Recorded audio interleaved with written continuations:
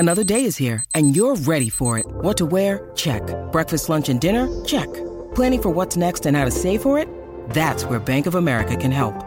For your financial to-dos, Bank of America has experts ready to help get you closer to your goals. Get started at one of our local financial centers or 24/7 in our mobile banking app. Find a location near you at bankofamerica.com/talktous. What would you like the power to do? Mobile banking requires downloading the app and is only available for select devices. Message and data rates may apply. Bank of America N.A., member FDIC. Yeah, good morning, Matt. Yeah, it is really. He's obviously a great horse, and it's great to be in partnership with Dad and achieve that so early on.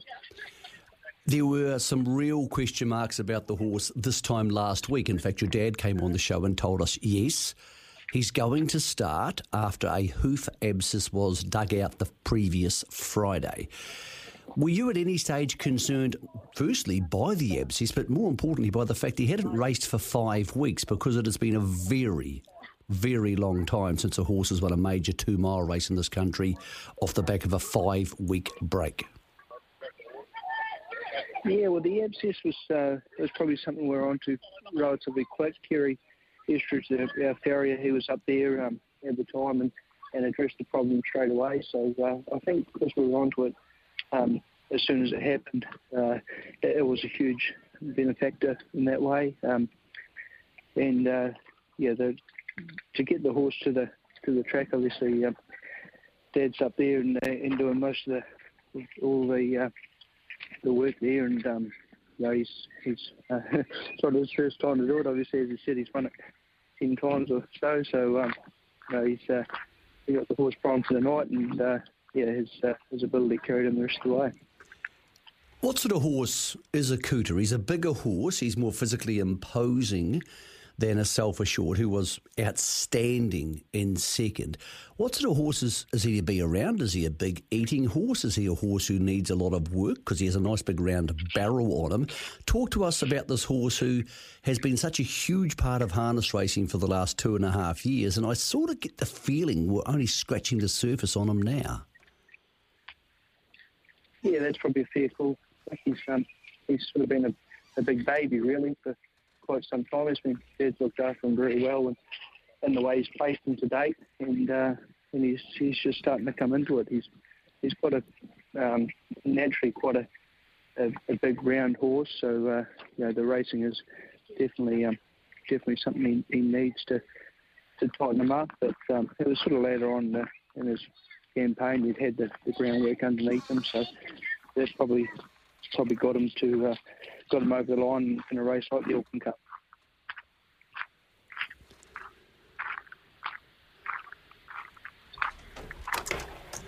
Okay, we seem to have lost Greg there. Greg is talking, but you can't hear him, and I can. So we'll get Greg in from the Christchurch studio because he has a lot to add about these things. Hey, Nathan, just on the dual situation, like you basically have stayed down in Christchurch and done the entire barn there, and your dad's been in Auckland for the last 2 months. How does that work? For example, do you ring Dad every day and say, we're doing this, this and this? Does he tell you what he's doing every day? How does the communication work? Because the results have obviously been very good. So how does the All-Stars father and son setup work? Well, Dad just leaves me to do what I want to do down south. I just touch base with him every couple of days at least. But most of the days we talk and just run through what we've done with the team that day. And neither one of us sort of pushing the other one, really. It works out really good, and he's got enough trust in me to make sure these horses are spot on down here, and obviously I don't need to worry about what he does because he's the master of it.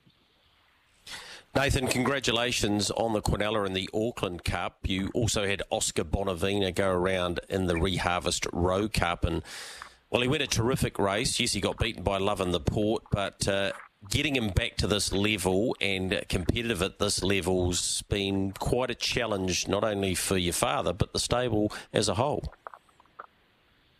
Yeah, that's a fair call. He's very day-by-day sort of a horse. He's had his sort of fair share of niggly issues, and to get him to 100% where he's trotting the best he's ever trotted, and he's the last couple of runs or last handful of runs have been as good as what he's ever raced, I think. So, hopefully we can keep him in this sort of form and we'll get another 12 months out of him at least.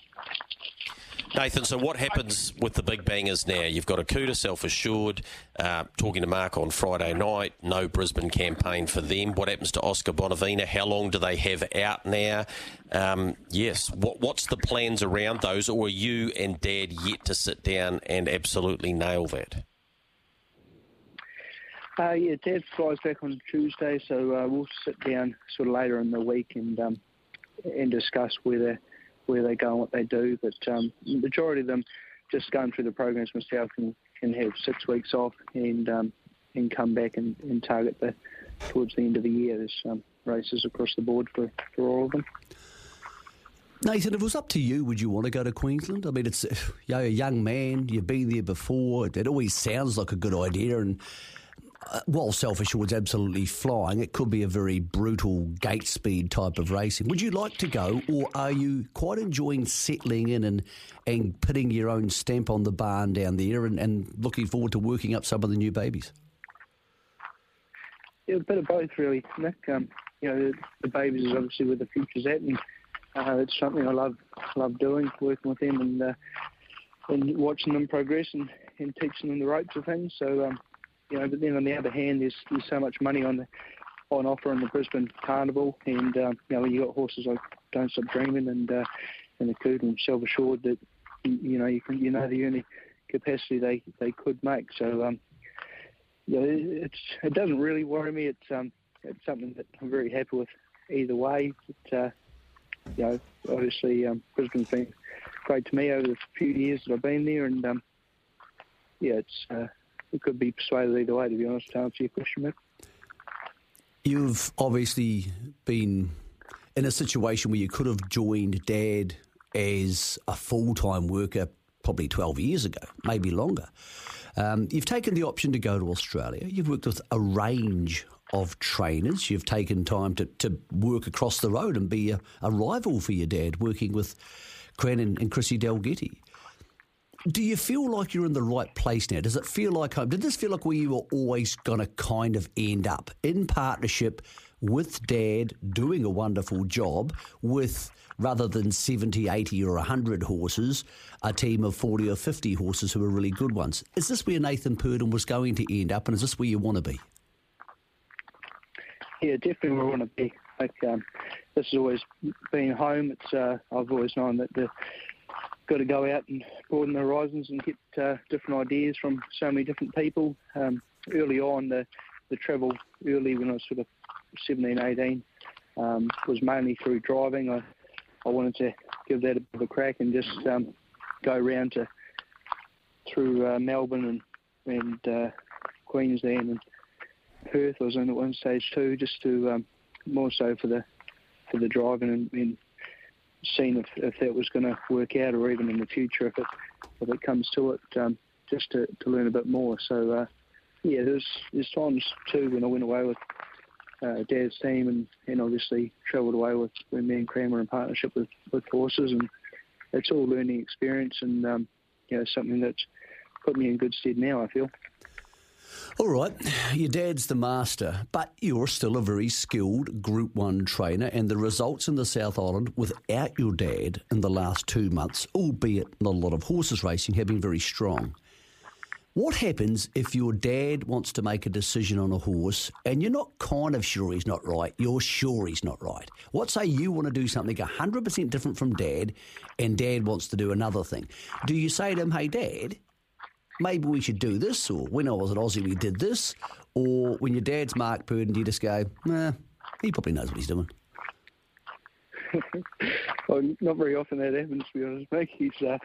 He's generally all over it, doesn't really question it, but there's certain things that Dad's happy to sit there and sort of go down a different path that he's probably not used to, and got to give him a lot of credit for that, because obviously he's it's not something that a lot of people could do, I don't think.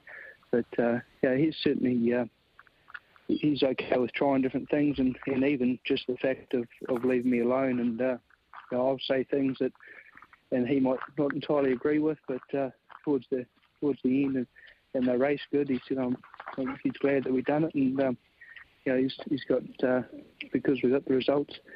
Now he doesn't have any reason to question me, and hopefully he can continue. Give me an example. Give me an example of something during your different travels to your dad, because I know your dad's a very diverse thinker, and he'll try one thing one week and then he'll change it, and I think it's what's made him such a great trainer, among other things. But what's something you like to do with the horses, or feed, or just any part of the training process that you've brought to the All-Stars in the last 6 months that your dad maybe wasn't doing? For example, when we got Oscar, and he wasn't sure about why he wasn't going so good, and he had him in. We've got a resistance cart there, and I tried to take him out of it because I just didn't think his old body was handling that sort of work, and he just generally always trotted better once he'd done a first heat, to opposed to just working on one heat each time he fast worked. So we tried that, and he admitted that he was trotting a lot better for it, and even pre-race warming him before the races now. He seems to trot a lot better now through that. Just small things that I sort of might suggest, and he's willing to give it a go, I suppose. All right, I've got 2 questions for you before we let you go, and congratulations on Friday night, and thank you for those insights this morning. Who's the best horse the All-Stars are training at the moment? It's a hard question. I suppose, she's Norwood Nike, I suppose. She's very special. Okay. Who's, ability aside, who's your favourite horse? Who's the horse you look forward to seeing the most in the morning? Probably We Can Have It All, 2-year-old trotting filly, Volstead. I brought her in Melbourne when I was over there for Gordon Banks and Mark Hanover, and they brought her knowing that she was going to come back to New Zealand with me, and put a lot of faith in me there. So, to see her doing a good job, and I've done all the work with her right from the start, it's probably it's very rewarding.